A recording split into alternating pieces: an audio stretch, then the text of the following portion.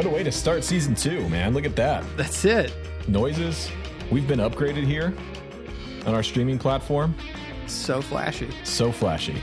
We're out here. We're doing it. Season 2. I like this, keeping the seasons based off of the year thing. So we're coming into year 2, season 2. It's real easy to remember, real straight ahead.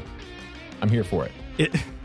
It would be way easier if it was just like January 1st, but we're going August 25th here. Yeah, so. it's like tax day. You kind of just have to remember it. So, yeah. Well, welcome everyone. Dipped in Tone, season 2, episode 1. Now, how are we going to keep the episodes going? Are we going to stick with episode 40 something or just season 2, episode 1? I guess we have season 2, episode 1, because that's the television way, right? Okay. Or we just abandon episode numbers altogether and say the one where, Rhett doesn't like clowns or something. I'm cool with that. Are we? Yeah. I think we should just abandon it because it's so hard to keep track of. At least for me, I can't remember it. It is. It sucks. All right. And it's hard to keep, hard to come up with titles. Like coming up with titles is hard enough too. So it's like keeping track. Tell me about it, dude. My life revolves around coming up with titles and thumbnails, and I hate it. It's my least favorite part of YouTube and content creation is, I just made this video that I'm really proud of that I know nobody's going to watch because there's not a good title or a good thumbnail for it. Yep. Is what it is. So it's so crazy. Shout out to our Discord chat for hanging out with us and being part of the Patreon and supporting the podcast. Yeah, actually, it's because doing more things for them. Yeah, exactly. It's because of you guys that we were able to upgrade our streaming platform today. So we're streaming in HD for the first time. Hopefully. No StreamYard logo. I finally got my mic sorted out. Look at us, guys. It's time. We're taking that next big step. And hopefully this is going to make Milton's life easier too. So Thank you. Do you have an air compressor back there? What's going on? Oh, there is an air compressor. I wonder if that's what it is. That sounds like a compressor back there. Either that or a really big phone. Okay. Yeah. So look, we're one step closer to world domination here, but we're still not there. There's still some things to iron out. There's some wrinkles here that we need to fix, but yeah. Dipped in Tone is your classy, chill hang. You know what I mean?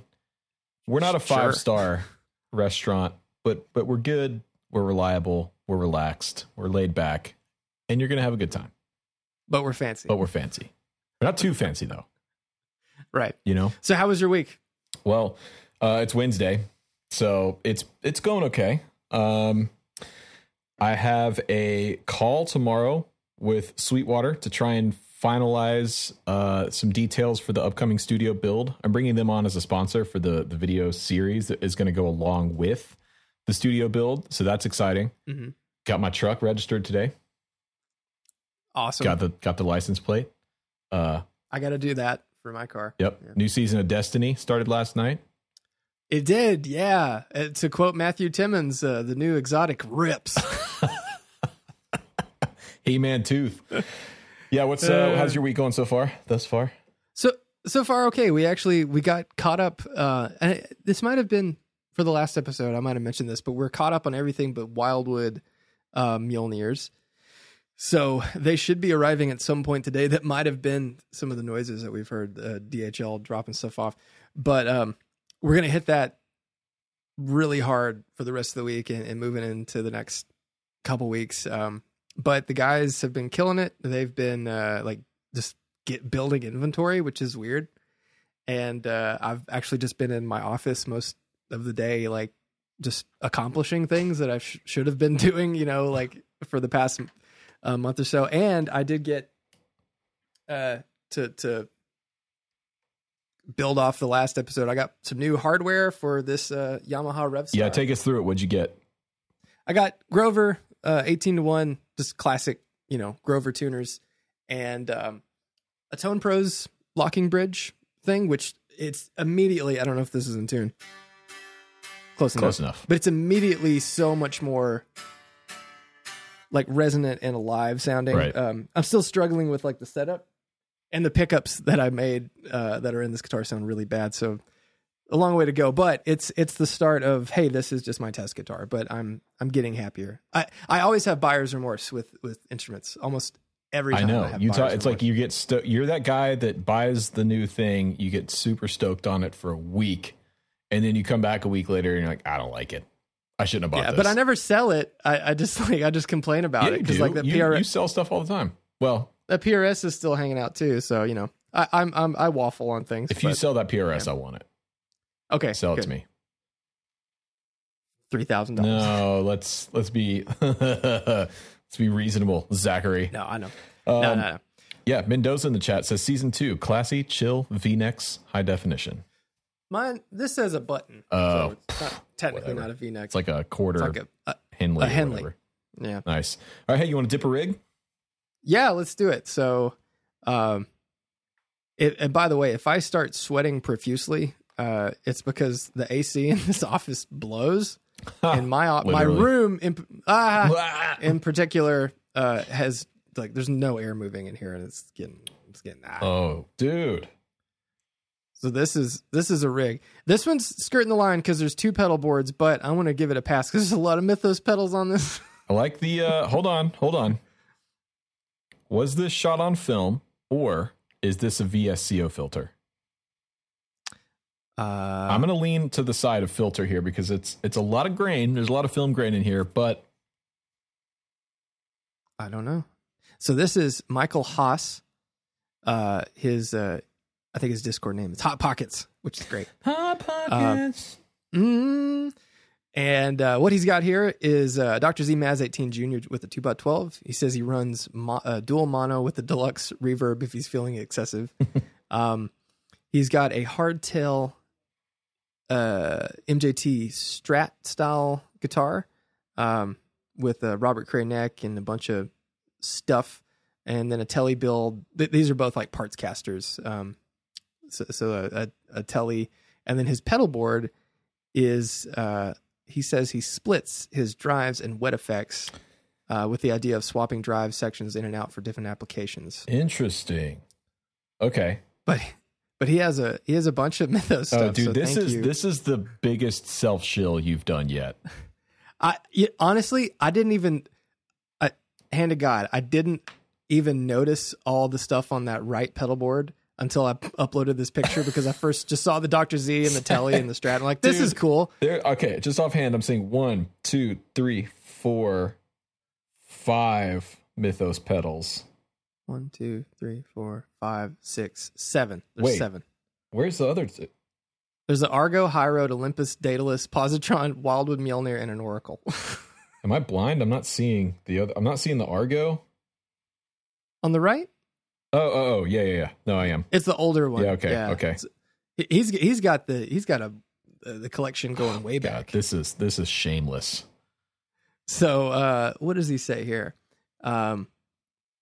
His guitar goes guitar, High Road, Argo, Astrotone, or the Positron Collider, JHS Unicorn, the Mjolnir, the Olympus, the Snouse Black Box, the Daedalus, Harmonious Monk, Panther Cub, Oracle, Polytune, and then a switcher to go between the amp and then a looper into the deluxe reverb. He said eventually he wants a hollow body with humbuckers, but for now this is what he's working with, and I think he's working with quite a bit. So. Yeah, what do you mean? For now, this is what he's working with. This is a solid rig. All right, so let's talk about the guitar. So both of these are parts casters. The Telly, I think, is obviously a parts caster because it's got nothing on the neck. But straight ahead, maple neck, black Telly, hard to beat. Classic. Yeah, I love like that aesthetic. Yeah, just it's so cool. I mean, my only complaint, that's an all parts neck, and it just like Nash and some other brands, like the color is very yellow. Yeah, it's not. That may just be the photo, but usually those are like that's the thing about you're right, Nash all parts. I think Warmoth does a good job with their finishes, but the finish is a little too yellow, but we're splitting hairs here. The Strat I love that pink. Yes. The Robert Cray neck, those Robert Cray guitars, they're just a hardtail Strat. They're killer and great necks, and I like hardtail Strats. It's a different thing, but you know, I feel like people sleep on the hardtail Strat thing. I don't see a ton of them, but I almost bought a Robert Cray Strat. There was a used one at my local Guitar Center in Alpharetta, and I thought about it. It was a good price. I don't remember what the price was, but I remember it was good, and it was that cool sort of like metallic-y green color. They do an Inca Silver. That's it. For the Robert. Yeah, Craig. that's right. Yeah. Yep. Okay. I'm picturing it now. I should have bought that guitar. I think it was sweet. But They're really cool. Yeah. yeah, I like this. All right, this is an interesting take. We've not seen the double board. So essentially this is like one I didn't even board. notice the deluxe reverb over there. It's hiding on the left. I didn't You see it. said it in the reverb. I know I said it, but I was just reading. I didn't see it. Got it. So this is interesting. For those of you listening, there's two boards here. One is a Pedal Train Nano flat board. The other looks like an angled board. Kind of hard to tell in this image. But the angled board has a loop switcher on it, and that's where his drive and fuzz section's coming from. I actually kind of like this idea because if you were to combine this on one pedal board, this would be a pretty substantially sized board. Maybe like one of those Pedal Train Pros. Remember those? Like the big, the big board. I had one of those for a while. Me too. And it was just unwieldy. Like the case for it, it was heavy. It was a pain in the ass to move. This is kind of a better approach, I think. Split the board up into two smaller boards. You're carrying two cases, but they're smaller, more manageable. And then what you can do here is kind of how he has in this picture. You sort of kind of angle the boards in and make it a little bit easier to hit. Yeah. This is cool. Yeah. I whenever I started gigging, I would always just throw pedals like around my mic stand, and I would just kind of, like half moon them. And it was always so much easier than trying to like get over things and like, on one tall pedal board. But I mean, having the loop switcher there, kind of simplifies all that, especially for that many drives. That's a lot of gain stages. Yeah, that's a lot of gain. On one board. So, yeah. So there's a lot happening. But it's like, I think everything is, it's just different enough. The only thing that's really samey is the Daedalus in the black box, because my Daedalus was a modified Blues Breaker circuit that I discontinued ages ago. Right. I always loved the graphic on that one, the little blue with the maze with the face in the middle of it. I think I've seen that. Yeah, that's an old one. I'm proud of the way that one looked. I never loved the way it sounded though. I was kind of I would test them and go, yeah. So that's why I stopped making it. There you go. Now you're going to start to see them pop up on Reverb for $600, like the Lark that you sent me. Mm-hmm. Somebody's trying to sell a Lark right now for what, $500? $500. So hey, I'm gonna say, as the person whose name is also on that pedal, don't spend $500 on that pedal. I mean, we worked hard on it, but not, and then going into it's not that great. Maz 18. All right. Dr. Z, hard to beat, man. I was at Atlanta Discount Music yesterday. I went in. I haven't been down there in a while. And they've always been a Dr. Z dealer. And I was kind of looking at, they had I was a Maz 38 head, and I was looking at it. I think I really want a Z-Rec, though. Yeah. Yeah. And now they make the like 18 water. So now I want the real one. Yeah. But yeah, I mean, Dr. Z stuff. Noah's got a Cure that he tours with now. It sounds great. This is a great rig. Also, it is. I appreciate the staging in this photograph. Let's take a look here. This is another person that obviously has great taste in gear, but probably also has a very well put together home. I love the whatever type of tree that is. I don't know shit about trees, but in the side there, the art on Rubber the wall. Plant. This photograph is very well thought out, very well put together. He's going to get bonus points from me for that. But yeah, what are you rating this at? Man, I dig it. I love Dr. Z's. I would like he said, I'd like to have some humbuckers. But this is, I think the right pedal board is a little overkill. But I get it. Like, I don't know. I think I would give this a solid 8. I like it a lot. Here's what I would change. I would pare down the right pedal board. I'd get another Pedal Train Nano Plus, identical to the board on the left, and I'd make your drive section fit on that board. So you'd have two symmetrical boards connected. And I'd add a humbucker guitar. But other than that, man, I'm going to give this 8.7 Shoils. Ooh. Yeah. I'd like it. This is a great rig and a great photograph.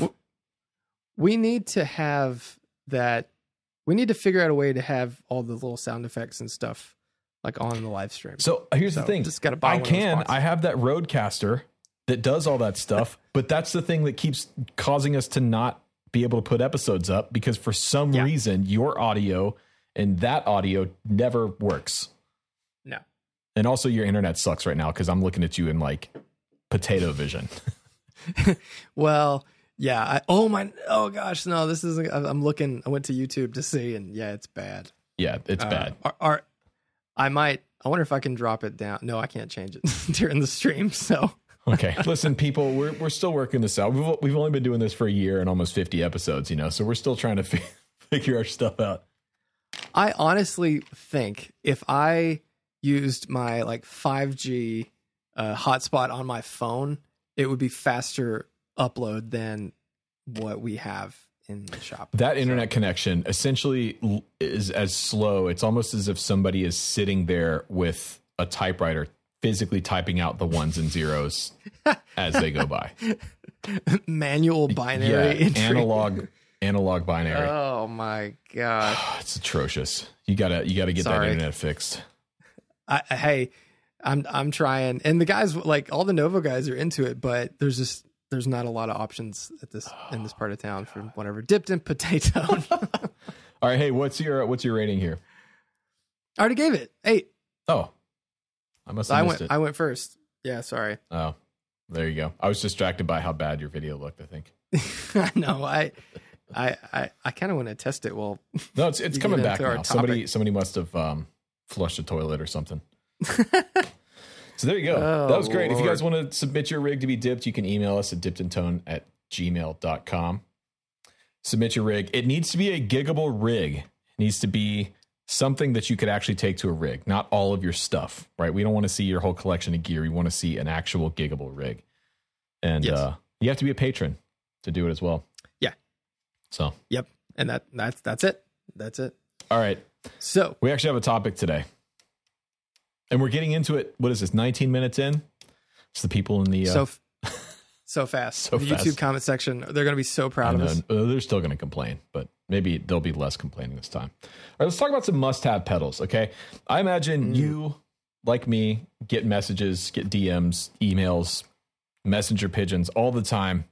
People asking, "Hey, what pedal should I buy? Hey, I'm putting a rig together. Hey, I have this guitar. I have this amp. Hey, I have."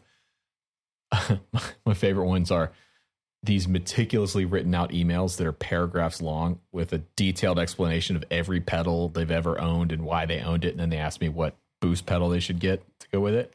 So we're going to talk about that today. Must have pedals. We're going to cover some bases. We're going to come at it from our perspective, right? So if you are not a similar guitar player to the type of sounds that Zach and I go for, maybe take our words with a grain of salt, but sure. And I think, let's see, tuner doesn't count. Tuner doesn't count. I don't think we should. Tuner doesn't count. Is there anything else that doesn't count? Does a looper count? But I wouldn't even say a looper is a must-have pedal. So it had like an effect or, something like that. No. Bum Force in the chat. Which Tube Screamer should I buy? Yeah, exactly. My favorite is when I do live streams and people ask like what my favorite pedals are. And like most of the time, they're mine. Like why? What else would I say? But yeah, it's an interesting, thing to discuss because when you have any sort of voice in the community, people tend to ask you these things. And I feel like this is across the board, even for people that probably don't even bother with effects. They probably get bombarded with, what sort of, how should I set up my signal chain? And like, what are your favorite go-to overdrives and stuff? So yeah, I don't know. Yeah. So I think we should kind of set up some ground rules, like no tuner, and we should also, I don't know that it's necessarily pertinent to like recommend a specific brand or a specific pedal model. Mm-hmm. Especially when you start getting into things like overdrives, when you start talking about Klon circuits or Tube Screamer circuits or Blues Breaker circuits, you start to kind of split hairs. There are differences there, but I don't, and also take our words with a grain of salt in that we're speaking based off of our experience, our point of view, our opinions, and they may not line up with yours. Yeah, but I don't know. I'm right. So. Well, okay. So how many should we go through? Like, should we say like each have like 5 must-have guitar pedals? Sure, we'll do 5. Okay. Well, you go first. This was your topic. So all right, let's start. We'll just move through the signal chain, through the signal flow. Okay. I do genuinely believe everyone should have a fuzz. Okay. And not everyone agrees with me on this. And to those people, I say you just haven't found the right fuzz pedal yet. Because the world of fuzz is so vast and so expansive. I feel like a lot of players out there, they've had one fuzz pedal or they've only played a handful of fuzzes, and maybe they didn't understand how to play to the pedal, how to play to the effect, which we should talk about. Maybe we should talk about that. I mean, or they didn't understand what type of fuzz circuit they really wanted to hear, right? Maybe they were, a big Jack White fan, and instead of going for a Russian Big Muff, they picked up a Mark I tone bender or a FZ1 style circuit, which are very different. Right. So the thing about fuzzes is they're so different. There's so many different types, different circuits. They do different things, but I do think everyone should have a fuzz. Yeah, I don't completely disagree with that. I do think that, there are definitely super versatile fuzz circuits. I mean, the Golden Fleece is really versatile, and just like a fuzz face is really versatile when you find a good one. I do feel like it's one of those things that, if you say, okay, you have to get a fuzz, that's a journey in and of itself, because it takes time to know, like, these are the types of circuits that connect with me as a player.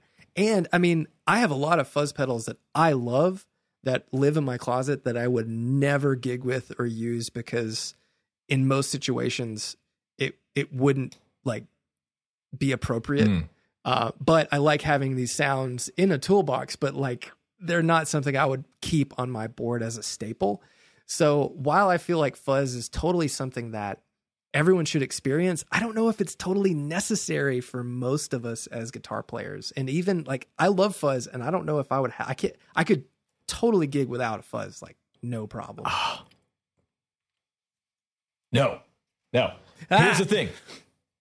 With a good fuzz, so let's look at the fuzz face, for example. Like, okay, I've got the Brown amplification T4. That's a fuzz face circuit, right? I always get that one confused. I think it's a Big Muff. Okay, never mind. Well, like the thing I like about a good fuzz face circuit is I always recommend that one to people that are new to fuzz, or they're thinking about getting their first fuzz, and like, what should I get? And I don't want something crazy. I don't want something spitty or gross, or like, get a fuzz face. Because depending on how you run the fuzz face and how you're running your amp and how the two are interacting together, a fuzz face can kind of start in overdrive territory. You can sort of get that like mid-focused overdrive thing out of a fuzz face and then go a little bit further from there. The other thing that's great about fuzzes is they're killer for fattening up clean tones. One of my favorite things to do is get a like fuzz face style circuit and roll the volume on the guitar all the way back, which people always talk about with fuzzes, right? It cleans up really well with your volume up. But what I'm talking about is like roll it back to where it's almost not outputting any signal. And then set the fuzz face or any fuzz you might be using up in a way so that it's not adding that much distortion. And what happens is it creates this fat, clean-ish sort of harmonic, distorted sort of sound that's awesome. Sounds great in a mix. It's great for doubling bass parts. If you're doubling guitar parts, that's a really cool thing to do. Have one guitar part be that fuzz thing. So, yeah. Yeah, the only thing I don't like about a lot of older fuzz circuits, and the fuzz face in particular, I feel like the gain knob, the fuzz knob, I don't know, it works at the very end of the pot. You can mod it to do the Hendrix mod and change it to like a 2K pot or whatever, but it doesn't do a lot. And I feel like the fuzz face circuit that works best for me is something more like a color sound one knob fuzz, which is a fuzz face with a fixed like gain knob like all the way up, and then you're all guitar. It's like there's nothing you have to do except adjust your volume. because I do feel like the fuzz face for the most part is, as far as what's on the pedal, it's either it works for your setup or it doesn't. And once those knobs get there, you don't really have to touch them. But it is an incredibly interactive circuit. And a lot of our heroes that played, fuzz faces, like that pedal was just always on. They never turned it off. Yeah. Yeah. I see what you're saying about the fuzz face thing. Yeah. I would also recommend a tone bender as a good first option. Like a Mark I style tone bender. The thing about fuzz any of the tone benders are cool. The thing about fuzzes, though, is if you're not the type of player that uses the volume knob, a fuzz really needs that. And you should get comfortable with that, like rolling the volume off, and because that's where the variety in the tone comes from. That's where on certain fuzzes, like a Big Muff doesn't do anything; it just turns it off. But so you can kind of coax it, but like most of the traditional circuits, it's like germanium stuff, fuzz faces, tone benders, zonk machines, that sort of thing. That's like the interactive fuzz, and then as you kind of push into more gain stages, then it kind of just is like, it just doesn't do anything. Yeah. But yeah, I mean, like, I get what you're saying. I would totally go a different way for like that stage of my. All right, then what's your first stage then? I think you have to have a mid forward overdrive. I think like everyone should have a tube screamer, because when you're gigging, it like when you were at the house, like go back and watch the one where Rhett and I were together and we talk about the tube screamer, and it was like why you hate it. When you roll the gain back and use it as a boost, it just cuts, and it does a thing with single coils, with humbuckers. I think it's a super versatile pedal that most people just don't like, and I don't understand. I feel like I could if I showed up to a gig and I had an amp with reverb and my only pedal was a TS9, I would be set. I'd be totally fine. Okay, Stevie. So no, I don't even play like that. Dude, but I understand what you're saying. If you were running a blackface style amp or a mid-scooped amp. Dude, no, like a tube screamer into a Marshall, it just like, it howls. It just sounds like rock and roll. It totally does. I don't like the mid-range on the tube screamer. I don't like it. Even when you roll the gain off. Even when you do that. You roll the gain off, you turn the tone up. I think it works. And again, it's one of those things you have to like play with it, but it's interactive with your guitar. I just think it stacks well with most amps. I don't know. I love it. And to me, it's a must have. I think everyone needs a tube screamer, and but there you go. So I disagree. I don't think everyone needs a tube screamer. I really don't. If you're running a humbucker guitar into a mid forward amp that you're really pushing the mid range, like a tube screamer into a tweed amp, it's just not my thing. Dude, go watch Chicago Music Exchange. They way back, they did a demo of the Pearly Gates custom shop. And I think it's Joel or whatever from See Me, and he's got Pearly Gates, a TS9 or an 808 into a Tweed Deluxe, and it sounds great. But I mean, my amp for years was a Friedman Dirty Shirley, and like my go-to type of overdrive was a TS9 style thing, or a tube screamer sort of thing, like the Gristle King or whatever, and in my Les Paul. And it's just like, I don't know, to me, it just works. I think it's way more interesting than a Blues Breaker. Oh, no. No.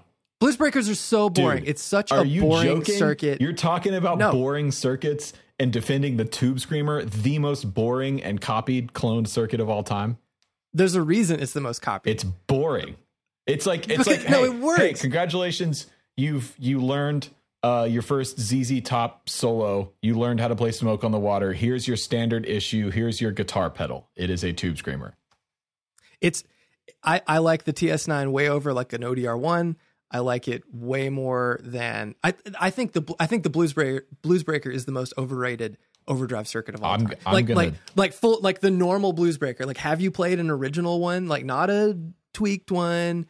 I mean, the Morning Glory, better. The King of Tone, it's better, but it's still, I think it's so flat and it doesn't do anything to really help your guitar sound. You'd be just as well to have a clean boost. I'm starting to just question everything. I'm just questioning everything. Like, because literally before you said that, my next stage was going to be a transparent overdrive, i.e. Bluesbreaker style circuit. See, but even then, like, we can get into the transparent discussion, but that's my vote. I mean, it's my pedal list, and I think that the TS9 and variants therein are a must-have. And if you don't like it, it just means you've not figured out how to use it yet. Just like fuzz. That is so wrong. That is so wrong. I resent that. My next gain stage, my next stage of pedal I think everyone should own is a transparent overdrive, i.e. like a Bluesbreaker circuit. And here's why. A guitar player, over their career, over their time, over their lifespan as a player, starts to develop relationships and interests in their amps, right? That to me is the most important dynamic when it comes to tone, is the guitar and the amplifier. Okay. A tweed style circuit is completely different from a blackface style circuit, which is completely different from an AC30. So for me, if I'm going to have must-have pedals, I'm going to put something down. And I'm going to recommend something that works well and accentuates the best characteristics of whatever amp you happen to be playing. And that is what the Bluesbreaker does well. The Bluesbreaker, specifically Bluesbreaker style circuits. In fact, I'm going to go against what I said a minute ago, which is not recommending specific pedals. I'm going to recommend two: the Greer Lightspeed and the Morning Glory. The Lightspeed is not a Bluesbreaker though. But it is a transparent overdrive. It's a transparent light gain overdrive. Do you think it's that transparent? Like, do you think okay, so let's have that discussion just real quick. Transparency. Like, I feel like the only things that are truly transparent are things that do literally nothing to your tone. Like, transparent is clear water, it's like, I feel like most pedals and this was on the guitar knobs. They said transparency is really more like, it's like sunglasses, on top of your tone. Like, it does something, sure, but you can still see through it. Right. I don't mean that it's, because ideally, if you really want to like get into transparency, the most transparent you can get is something like a Vertex Boost, right? Which is like, just all it is taking your guitar signal, making it louder to hit the front end of the amp harder. It's not coloring the sound at all, right? That's like the selling point of that pedal. But there's a difference in transparency between a Lightspeed and a Tube Screamer. The thing I don't like about the Tube Screamer is, no matter what amp you're playing it through, it's just a Tube Screamer. It's like, okay, cool, I took this beautiful AC30 with the chime and the brilliance and the characteristic of those Alnico blues, and then now it just sounds like a Tube Screamer. Well, but again, it's like, you have to use it, like, you can't just like crank the gain and use it just strictly as an overdrive, where like, the Lightspeed's a great pedal, just like the Timmy. They're very they're like cousins of one another. I feel like compared to something like a Bluesbreaker, they're all soft clipped dual op amp style things. The Lightspeed and the Bluesbreaker have a similar style of tone control, but I do feel like the Lightspeed does it plays with the bass a little bit. It's not completely even, and, right. and the Bluesbreaker, I feel like, sucks the bass and is kind of bright, or at least traditionally those pedals. Even the King of Tone, I think, is kind of bright. Here's the thing, though: guitar players don't need that much bass. You're going to end up in a recording situation. You're going to end up high passing the guitar and sucking. It sounds great when you're sitting in the room, right? You have all that low end, but the front of house engineer is going to high pass it. The mixing engineer is going to high pass it. In fact, that's like a common thing to do with super high gain guitar tones to tighten up the bottom end is to put an overdrive in front of the amp. Not necessarily to add more gain, but to pull that bottom end up together. They use tube screamers like that Horizon. Exactly, they do. The precision drive is like a tube Exactly. screamer. So, but my point is that you need something on your board that's going to preserve the overall character of the amp, and whatever it's doing is accentuating the natural character of the amp. Otherwise, just get a Port City Pearl that's just clean and has no character, which is not a dig. That's what that amp is designed to do.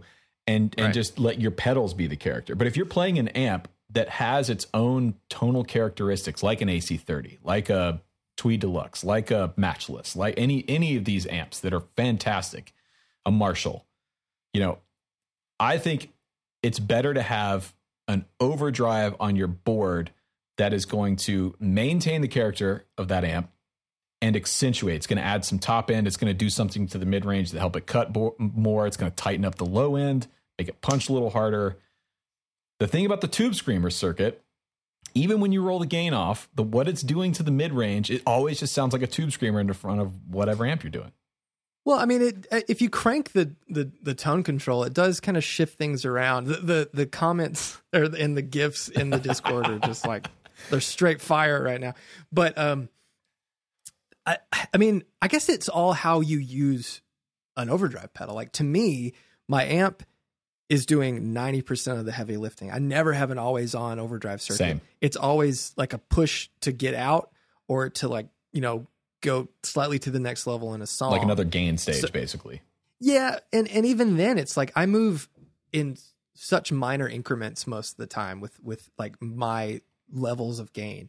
And how, like, if you watch the Andertons video when I was on it, I think we talked about it, but Lee and I were talking about, he's like, how do you get all these to stack so well? I'm like, I have the gain all the way off. Mm-hmm. Like they're just basically boosts hitting boosts. But I mean, I'm not saying that transparent overdrives are bad. I enjoy them. I think, you make several of them. I mean, the Mjolnir's with the gain down is pretty transparent. Olympus is relatively transparent too. That's why I like it. It's pretty mid forward. I think the way it's kind of got a tweed thing.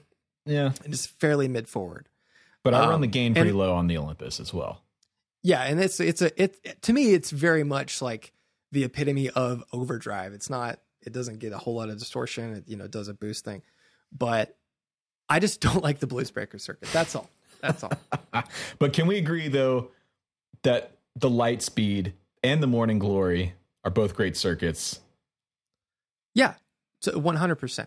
Yeah, 100%. I do like the Bluesbreaker.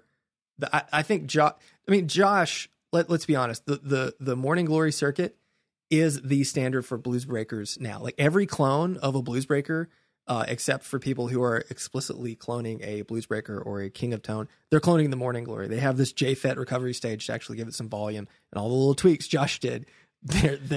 That's their starting point. No, I agree with you on the King of Tone.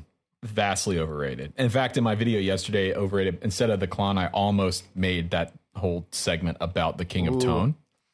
I think people would have got mad about that. Dude, people got mad about the Klon thing. It's fine. It's my channel, my opinions. No, I know. It's fine.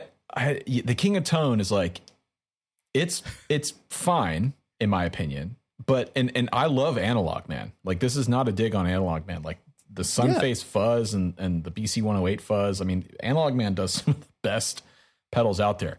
I think the King of Tone is vastly overrated, and I don't understand why there's a 2-year plus wait list for one now. Is it 2 years?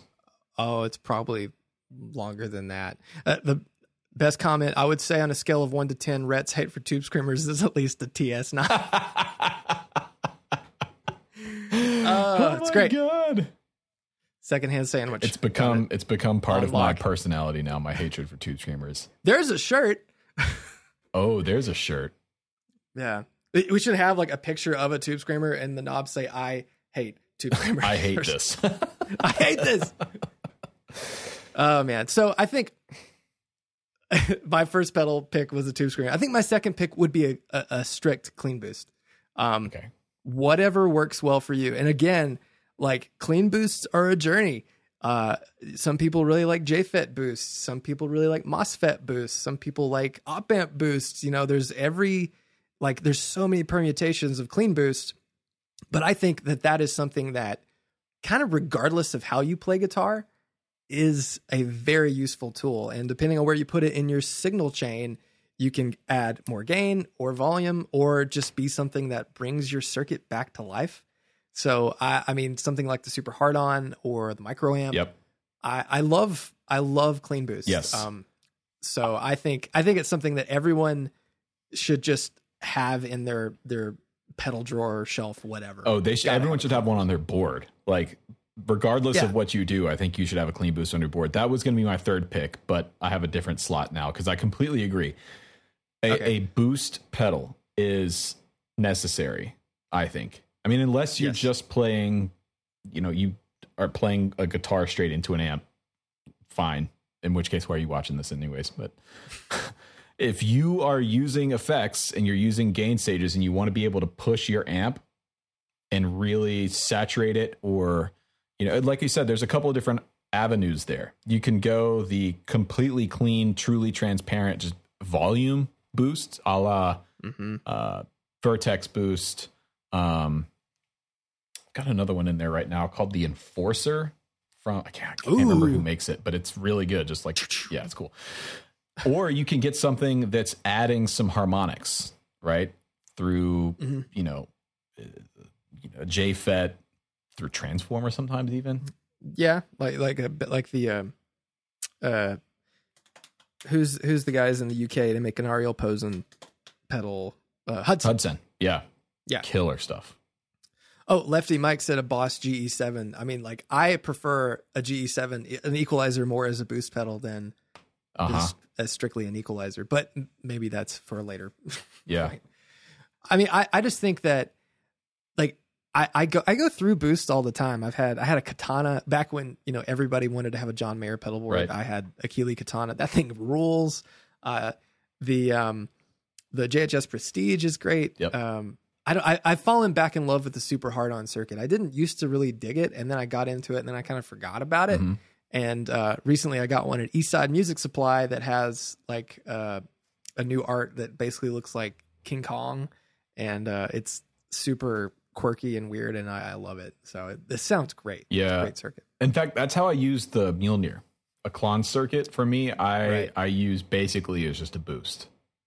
I mean, with the gain all the way down, that's all it's doing. You know, it's basically a buffer and a boost. And it's perfect for that. I mean, if you had a real Klon and you're strictly using it as just a clean boost, I mean, that's a bit of a showing off, but it does sound great. It's a great circuit for that. I would buy a Klon and put it on my board just to say I don't use it. I think just running the signal through it, like when it's off, bypassed, I think it's doing a thing, man. It totally does. It's an always off pedal for me. You should, just use it strictly for the buffer. It would be really funny if you had one on your board and you just Velcroed an Altoid tin to the top of it for your pick. And that's what it was. People would be, oh man, they'd be furious. That'd be hilarious. I would buy a really convincing clone from China and do that. Yeah. I kind of want to do that anyway. I want to see.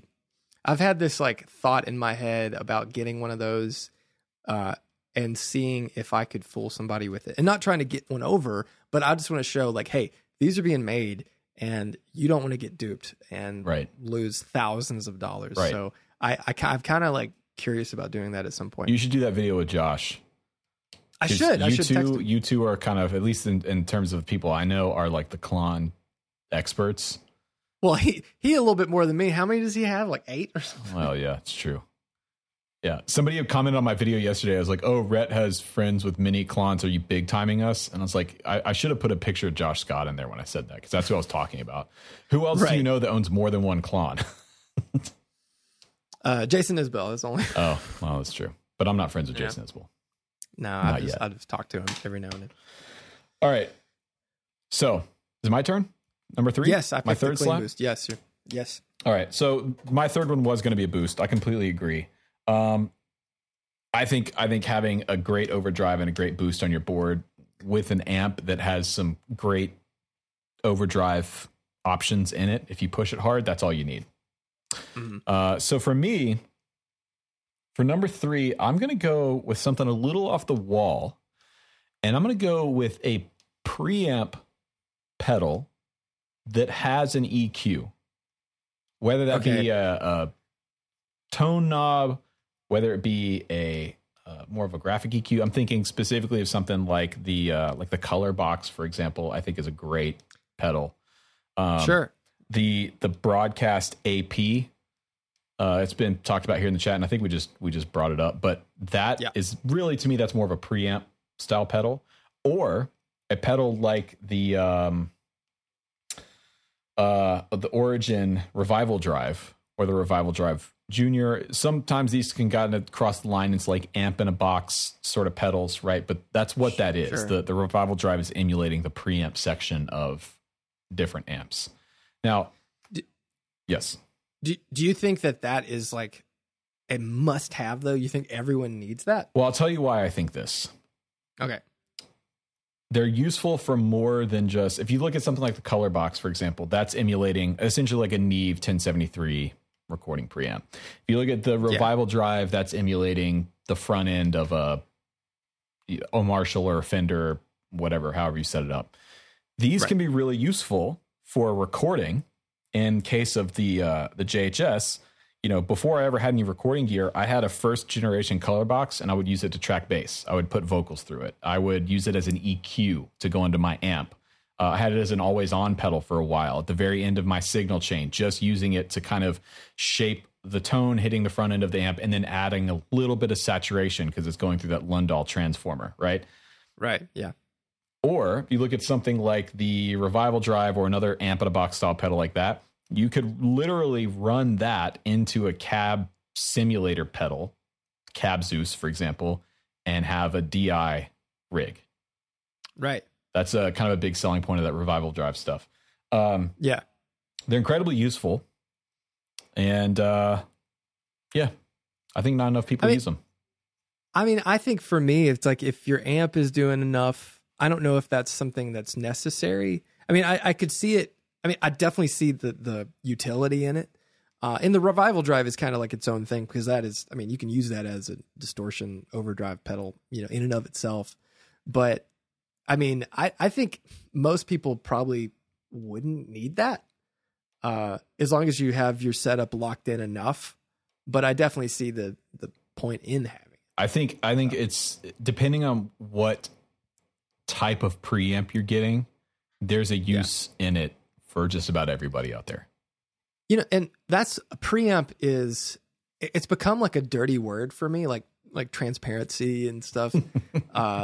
Because I feel like a lot of people say, oh, is it a preamp style overdrive? Is it a preamp style pedal? And it's just like, it's just a overdrive pedal or a distortion pedal. Like it's not necessarily emulating the preamp of an amp. Or is, just for tone shaping or whatever. And I feel like a lot of people are kind of skirting that line where they're really just making overdrive pedals and they're calling them preamps. Yeah. And that kind of, that's one of those things that gets under my skin and bothers me. I would say though, like I would not put the Broadcast in that camp specifically because that's hitting a transformer. Right. I would not, I mean, obviously the Color Box doesn't fall into that camp because that's literally modeling a preamp, a microphone preamp. The Revival Drive or Revival Drive Junior, it's modeling the preamp of those amps, so it's kind of in there. But like, there's other pedals. Like I'm not talking about those you mentioned. I'm talking other people calling things a preamp, right? Preamp style overdrive, things like that. Yeah, I don't know. I think that's. It's dumb. I don't know. I'm sure if everyone watching has noticed, I'm like super fidgety because I have my desk with like all my stuff, and I can't sit still. It's because we both have ADHD. Yeah, and I have like action figures and all sorts of. Yeah, I have I'm sitting here staring at. I was playing with my triple graph yesterday, and it's all I can do to not sit here and just like telegraph. There it goes. Oh, right. Anyways, all right. What's number 3 for you? I think number 3. Gosh, this is taking a long time. Maybe we should just do 4. Okay. I think number 3 for me would have to be some sort of simple modulation. Univibe, straight ahead chorus or flanger, something like that. I think is something that everyone should have, if only to add interest to your guitar sound when you're doing something, simple. I've recently fallen back in love with the OG Boss CE2 chorus. I got an original one and modded it to work on 9 volts because the old ones work on 12.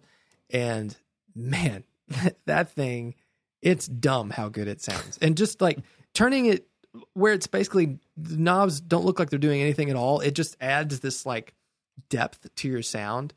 I'm enamored by it. And I really, really, really think that everyone should have something like that. Not for the cheesy, super pitch shifty thing or total 80s thing, just something to kind of widen out your sound, especially if you're, in a small band and you want to kind of thicken things up and add something interesting to your rhythm playing. I think that sort of modulation is something that everyone needs to have. They need it. I disagree. Oh, what? No, I don't agree. I think because the thing is, I see what you're saying about adding width, but there's so many great classic guitar sounds that people try and model their playing and their tone after that don't involve any kind of pitch or time-based modulation. I don't think it's necessary. Man, so Jeff, the new guy that has been working with me, he said, I swear that on ZZ Top's first record, you have Billy's like normal dryish guitar sound, and then there's another sound in there that sounds like it's running through a Leslie cab that's basically off, because it kind of has this like warbly effect that's just kind of in the background doing a thing. Like, go back and listen to it. I never really noticed it. I think I heard it, but it never really clicked that there was something else there. Right. And like for that, I just think it's so fun. And even like ZZ Top's first record, like that's not something you would ever think, oh, I'm going to have a, modulation pedal on this, but you do that and it just adds all this depth. Even like when I used to gig, I used a Univibe with set to the vibrato mode, right, and had the intensity where you could just kind of feel it, and the speed slow enough where it just kind of moved back and forth, and turned the volume all the way up and used that as a boost for like a solo. And it just added all this kind of character to the guitar sound that you don't really notice until it's gone. And that, I think, is where those things make a huge difference. Okay. So I think I can get there with I'll do 4 and 5 together as one thing. And I think it's a reverb and a delay. Because you can accomplish so much with both of those pedals. If we start with delay, because we're going in signal flow order here. A delay, right, if you want pitch modulation, especially if you have a delay like a more full-featured sort of digital delay or multi-delay, something from Strymon or Line 6 or whatever, you can emulate a tape echo that has the natural pitch modulation in there. You could emulate some of the early digital delays. You could emulate Bucket Brigade delays that have that natural modulation and EQ curve and are doing those things to your signal. You can make it a chorus. Make your delay a chorus. Turn the speed as fast as it'll go, right? And play into it, and there's your chorus. Yeah, and even some you can set if they have modulation, sometimes you can like make the delay super short and just get like a modulation sound. Right. Exactly. Yeah. Exactly. So you can get there. You can get that modulation thing with a great delay pedal. Reverb, I also think, is incredibly useful because you can do things like add space, add width to your guitar sound, or if you're recording or if you're playing a gig, you can make your guitar feel like it's in a room, it's in a space, or you can use it as a character effect. Again, a more full-featured reverb, right? Something that's, adding ambience, it becomes part of its own thing, huge cave reverb or whatever. And then the interaction of the delay and reverb together sort of becomes its own instrument. It becomes something that you play to. It becomes part of what you play, and it becomes something that informs what you play. And I think that's incredibly useful. And I think every guitar player, no matter their style, their influences, what they're going for, can find use for delay and reverb. Totally. I don't think you necessarily need a reverb pedal if you have a delay pedal. Because my fourth pick would be an analog delay. I think that is like everyone needs to have something like that just for being creative, like sitting on the floor and playing guitar and like monkeying with it, just not getting lost in menus and insane features, just having something straight ahead. Because the last thing I think any pedal should do, and this is part of like the way I make pedals, like the way I make them, is they never should impede you from playing your guitar. At least that's how I approach it. But I gigged for years with an amp with no reverb and just like an analog delay, and never missed having a reverb, because most of the time we were playing in like, you know, bars or places that had concrete walls where it's like you're making your own reverb. But I mean, for me, like I don't use that much reverb. When I do, it's just ever so slight, and it's always in the amp. And if it doesn't have it, I'm just like, I'll just use it. Oh man, I love reverb. Reverb is like all your HX, your Helix patches are very wet. Yeah, I love Every time I click on them, I turn them down. Love it. I love it so much. Now I do, if I'm same thing, if I'm playing a gig and we're in like a room, like Friday, I'm playing a venue here in Atlanta that I've played many times before, and I'll run mostly dry because it's a small room. There's a lot happening. There's a lot coming from the stage, and all the reverb is going to do in that is just bury my guitar. Right. Yeah. But if I'm recording or just playing by myself, oftentimes I'm using a reverb as a character effect, and it's part of my instrument. It's part of the voice, and I'm using it. I also love a good spring reverb, just an amp spring reverb. Yeah. I love it. And I love on Fender amps where you've got the tremolo circuit, which is after the reverb tank.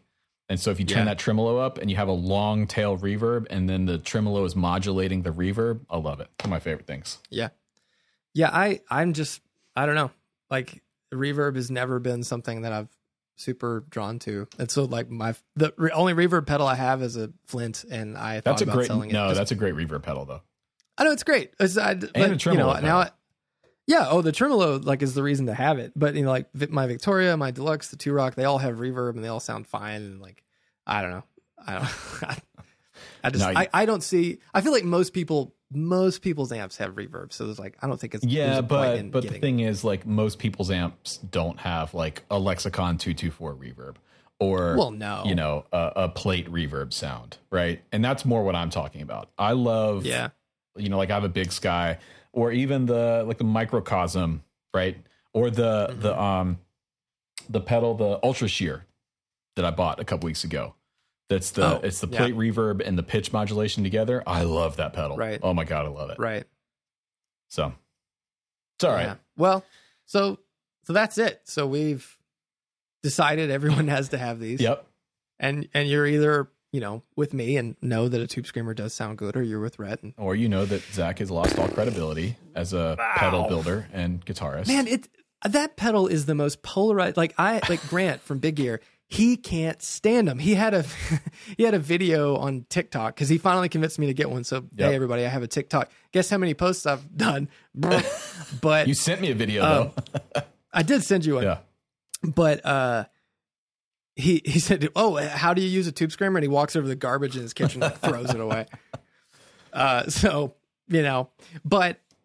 it's funny. I just feel like that is the most polarizing overdrive pedal out there. People either love them and then go nuts, and they're like, "Oh man, the TS10 sounds so much different." It doesn't. But I don't know. I don't get the hate. I don't get it. I think the hate comes from a place from people like me that see that pedal for what it really is, which is a mediocre gain circuit, and then see people like you that lose their minds over it. And I don't lose I just think it sounds good. And I think that the boutique pedal industry would not exist in the way it does today if not for the Tube Screamer. Sure, that's a different discussion though. You can have that, and you can be right in that, but that doesn't make the Tube Screamer sound good, in my opinion. Wow. Because it already sounds Because good, that's so. like saying, well, you wouldn't have pedals without the Maestro FZ1. But the Maestro FZ1 sounds like trash. And I love fuzz pedals. It sounds so bad. It's awful. So the bad. FZ1 sounds bad. It's just this dumb pedal. That's why you don't see very many of them out there. No. I don't want to even talk about it. I played one on Pedals the Musical, and even in the musical, I used it for one part because we felt like we needed to, and then I never touched it again the rest of the rest of the show. You know, it's crazy. Like they came in when I worked at Carter Drink. They came in all the time, and they would be, minty fresh, and I'd plug them in, and it's like, God, this thing sounds really bad. Sounds like it's and broken. I would, and then I'd get another one like, oh, it sounds the same. That's like how they sound. I thought, there's no way all these are broken. Yeah, it literally just does Satisfaction, and that's a cool riff. It's awesome in the moment, but when would you ever use that sound again? I don't know. Not my thing. No, I mean, you can get that tone with so many other things. Just buy a good pedal, a good fuzz pedal, and then get an EQ pedal and just, shelve all the bass out of it. Yeah. And then there you go. And then you could switch it on and off and you're done. There you go. You're set. There's your Can of Bees fuzz tone. Wow. All right. You got a shill of the week? You know what? I don't. I don't either. There's nothing. I don't have anything here. All my shill stuff's at the house. I mean, like, we could talk about the importance of everybody having one of these things in your gig bag. Yeah, that's but true. Like, that's true. I don't know. I don't think so. You know what? Maybe, you know what I'm going to shill? What? Okay. This doesn't make the everyone needs a pet on the everyone needs list, but a good DI I think is really important. And I have one that I love. It's the Zod Audio Tube DI. It's Zod. ZOD. It's patched in over here. Let me just grab it real quick. Talking about it. I see it. Oh, Jesus Christ. Okay, so there's some gravity in this thing. These are built by my friend Dan Derlot up in Minnesota. This is a tube DI. That has some massive transformers in it. I mean, some big boys. You can't see in here, but they're killer. So these are used a lot. Obviously bass players are hip. If you're hip to like the Ready kind of thing, the red tube DI kind of thing, this does that, but sounds way better. And he showed me, I forget what type of tubes are in here, but there are specific tubes that are voiced for this DI. And I love this thing. I use it all the time. I use it on the intro track. So the bass tone that you heard in our brand new intro track is my bass straight into the Multivox multi-echo. So that's real tape echo, real spring that you're hearing. And then out of the tape echo into this. And then that's it. That was the bass tone. Man, those are expensive. Yeah, they are expensive. They're not cheap. But I use it for synths. I put ribbon mics. I put a ribbon mic in front of it before. It sounds awesome. You can put put a mic, use it sort of as a mic preamp, kind of, right. But they're really, really cool. So yeah, I have a buddy that I made just some like those DI boxes that are just a transformer. It's like the Motown box or whatever. Yeah. Like, have you ever seen those? I've built some of those for a friend for just recording bass and stuff. And that's like that's obviously not tube. That's real simple, but a lot of people record bass with just a tube thing like that. Yep. So you can do way more than just bass through it though. Right. Yeah. Yeah. I love it though, man. It's great. Neat. So I see the dog. Yeah. Penny's tired of sleeping on the floor. She's jumping up on my couch. All right. Nice. Well, there you go, everyone. That's episode 1 of season 2. Thanks for watching. Let's get us to 10,000 subscribers this season on YouTube. Yeah, I think we're gonna do it. We're gonna be more consistent. We're gonna aim for recording at the same time ish, hopefully. So I woke up today, and when you text me like, "Hey, when we're gonna record?" I was like, "Oh, is it that day already?" Oh, yeah. I didn't even know. So we're out here. I need a calendar. Yep. Awesome. All right, guys. See ya. Bye.